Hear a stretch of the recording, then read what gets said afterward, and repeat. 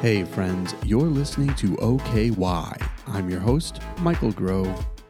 Today is November the 4th, and we are here on the Bible reading plan, jumping into the book of 2 Peter. So follow along if you can. Otherwise, let me read this over you, and in the end, I'll give you a quick thought before we end our time together. Here we go. 2 Peter chapter 1.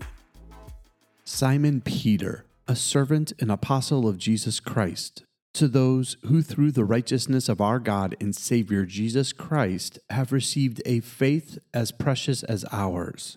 Grace and peace be yours in abundance through the knowledge of God and of Jesus our Lord. His divine power has given us everything we need for a godly life through our knowledge of Him who called us by His own glory and goodness. Through these he has given us his very great and precious promises, so that through them you may participate in the divine nature, having escaped the corruption in the world caused by evil desires. For this very reason, make every effort to add to your faith goodness, and to goodness knowledge, and to knowledge self-control, and to self-control perseverance, and to perseverance godliness, and to godliness mutual affection, and to mutual affection, love. For if you possess these qualities in increasing measure, they will keep you from being ineffective and unproductive in your knowledge of our Lord Jesus Christ. But whoever does not have them is nearsighted and blind, forgetting that they have been cleansed from their past sins. Therefore, my brothers and sisters, make every effort to confirm your calling and election. For if you do these things, you will never stumble, and you will receive a rich welcome into the eternal kingdom of our Lord and Savior Jesus Christ. So I will always remind you of these things, even though you know them and are firmly established in the truth you now have. I think it is right to refresh your memory as long as I live in the tent of this body, because I know that I will soon put it aside, as our Lord Jesus Christ has made clear to me. And I will make every effort to see that after my departure, you will always be able to remember these things. For we did not follow cleverly devised stories when we told you about the coming of our Lord Jesus Christ in power, but we were eyewitnesses of His majesty. He received honor and glory from God the Father when the voice came to him from the majestic glory, saying, "This is my Son, whom I love. With him I am well pleased." We ourselves heard this voice that came from heaven when we were with him on the sacred mountain. We also have the prophetic message as something completely reliable, and you will do well to pay attention to it, as to a light shining in a dark place, until the day dawns and the morning star rises in your hearts. Above all, you must understand that no prophecy of Scripture came about by the prophet's own interpretation of things. For prophecy never had its origins in the human will, but prophets, though human, spoke from God as they were carried along by the Holy Spirit. 2 Peter chapter 2. But there were also false prophets among the people, just as there will be false teachers among you. They will secretly introduce destructive heresies, even denying the sovereign Lord who bought them, bringing swift destruction on themselves. Many will follow their depraved conduct and bring the way of truth into disrepute. In their greed, these teachers will exploit you with fabricated stories. Their condemnation has long been hanging over them, and their destruction has not been sleeping. For if God did not spare angels when they sinned, but sent them to hell, putting them in chains of darkness to be held for judgment, if He did not spare the ancient world when He brought the flood on its ungodly people, but protected Noah, a preacher of righteousness, and 7 others, if He condemned the cities of Sodom and Gomorrah by burning them to ashes, and made them an example of what is going to happen to the ungodly, and if He rescued Lot, a righteous man who was distressed by the depraved conduct of the lawless, for that righteous man, living among them day after day, was tormented in his righteous soul by the lawless deeds he saw and heard. If this is so, Then the Lord knows how to rescue the godly from trials and to hold the unrighteous for punishment on the day of judgment. This is especially true for those who follow the corrupt desire of the flesh and despise authority. Bold and arrogant, they are not afraid to heap abuse on celestial beings. Yet even angels, although they are stronger and more powerful, do not heap abuse on such beings when bringing judgment on them from the Lord. But these people blaspheme in matters they do not understand. They are like unreasoning animals, creatures of instinct, born only to be caught and destroyed, and like animals they too will perish. They will be paid back with harm for the harm they have done. Their idea of pleasure is to carouse in broad daylight. They are blots and blemishes, reveling in their pleasures while they feast with you. With eyes full of adultery, they never stop sinning. They seduce the unstable. They are experts in greed, an accursed brood. They have left the straight way and wandered off to follow the way of Balaam, son of Bezer, who loved the wages of wickedness. But he was rebuked for his wrongdoing by a donkey, an animal without speech, who spoke with a human voice and restrained the prophet's madness.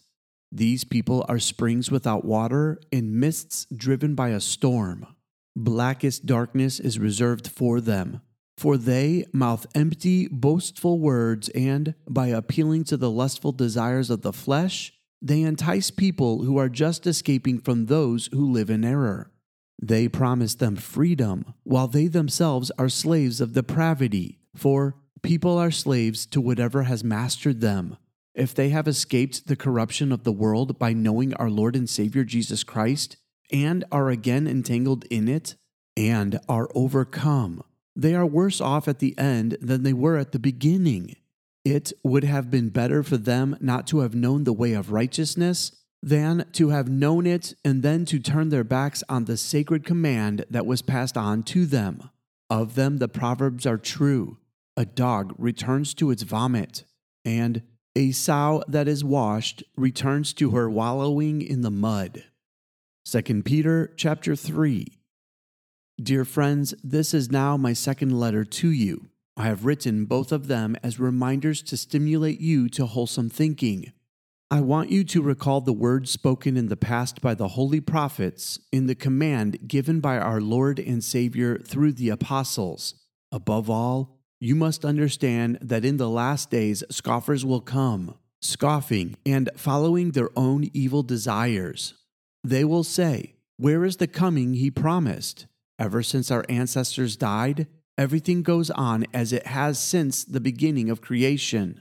But they deliberately forgot that long ago by God's word the heavens came into being, and the earth was formed out of water and by water. By these waters also the world of that time was deluged and destroyed. By the same word, the present heavens and earth are reserved for fire, being kept for the day of judgment and destruction of the ungodly. But do not forget this one thing, dear friends. With the Lord, a day is like 1,000 years, and 1,000 years are like a day. The Lord is not slow in keeping his promise, as some understand slowness. Instead, he is patient with you, not wanting anyone to perish, but everyone to come to repentance. But the day of the Lord will come like a thief. The heavens will disappear with a roar, the elements will be destroyed by fire, and the earth and everything done in it will be laid bare. Since everything will be destroyed in this way, what kind of people ought you to be? You ought to live holy and godly lives as you look forward to the day of God and speed its coming. That day will bring about the destruction of the heavens by fire, and the elements will melt in the heat. But in keeping with his promise, we are looking forward to a new heaven and a new earth where righteousness dwells. So then, dear friends, since you are looking forward to this, make every effort to be found spotless, blameless, and at peace with him. Bear in mind that our Lord's patience means salvation, just as our dear brother Paul also wrote you with the wisdom that God gave him. He writes the same way in all his letters, speaking in them of these matters. His letters contain some things that are hard to understand, which ignorant and unstable people distort as they do the other scriptures to their own destruction. Therefore, dear friends, since you have been forewarned, be on your guard so that you may not be carried away from the error of the lawless and fall from your secure position, but grow in the grace and knowledge of our Lord and Savior Jesus Christ. To him be glory both now and forever. Amen. This concludes our reading for today and concludes the book of 2 Peter. Let me give you a quick thought before we end our time together. I think there's a weird tension that we need to understand that a lot of people get wrong. We, as God's people, don't merely live right now waiting for what will come. We also live right now for what God is doing in this moment. Peter is addressing the fact that some of the believers had begun wondering if Jesus would ever return, and so they began twisting the way they talked about it. This changed the way they believed that they needed to live. So Peter is reminding them that the people of the past also lived the way they wanted to instead of the way God wanted them to. He reminds them of the destruction that happened in Sodom and Gomorrah. He reminds them of Noah in the flood. And he continually talks about the day of judgment that God is going to bring on all people and on all things. But right in the middle, he reminds them this in 2 Peter chapter 3, verse 9. The Lord is not slow in keeping his promise, as some understand slowness. Instead, he is patient with you, not wanting anyone to perish, but everyone to come to repentance. So, while we don't live simply for the future when Jesus will come back and God restores all things back to new, we still remember that he will do that one day. And it should drive us to be very passionate to say, I want in this time of the Lord's patience to make sure as many people as possible understand and know the redeeming grace of Jesus. And that should make me say, I will do whatever it takes to tell people about who he is. This coming weekend at the church I serve at called Calvary Church, we have this awesome opportunity to enter into Missions Weekend. This is a time where we remember to be sacrificial for those that are out preaching the gospel in foreign territories. Especially with what is happening around the world right this very moment, my prayer is that we as God's people will do whatever it takes to support those who are going into the far territories of the world where Jesus has not been proclaimed yet. And as God's people, we will do whatever it takes to make sure they know there's a God that loves them and created a way for them to be with him. Because in this moment of patience, God's desire is that his name would be proclaimed in every area of the world. And so my prayer is first that God would protect those who are around the globe sharing the gospel, but also that myself and all of us who are here in the safety and comfort of our own homes would first take it seriously to go out and preach the gospel to everyone we can, but also that we would pray for, financially support, and go to the places where these missionaries are to do the work of service that we can do in order to help people know Jesus. Because while the Lord is patient, one day he will make all things new. And in that process, everything that is evil and anyone who has not called on the name of the Lord will be destroyed as he recreates all things. And so, friends, let's do whatever it takes to make sure that all people have the chance to know Jesus. That's all the time we have left for today. I love you, and God bless.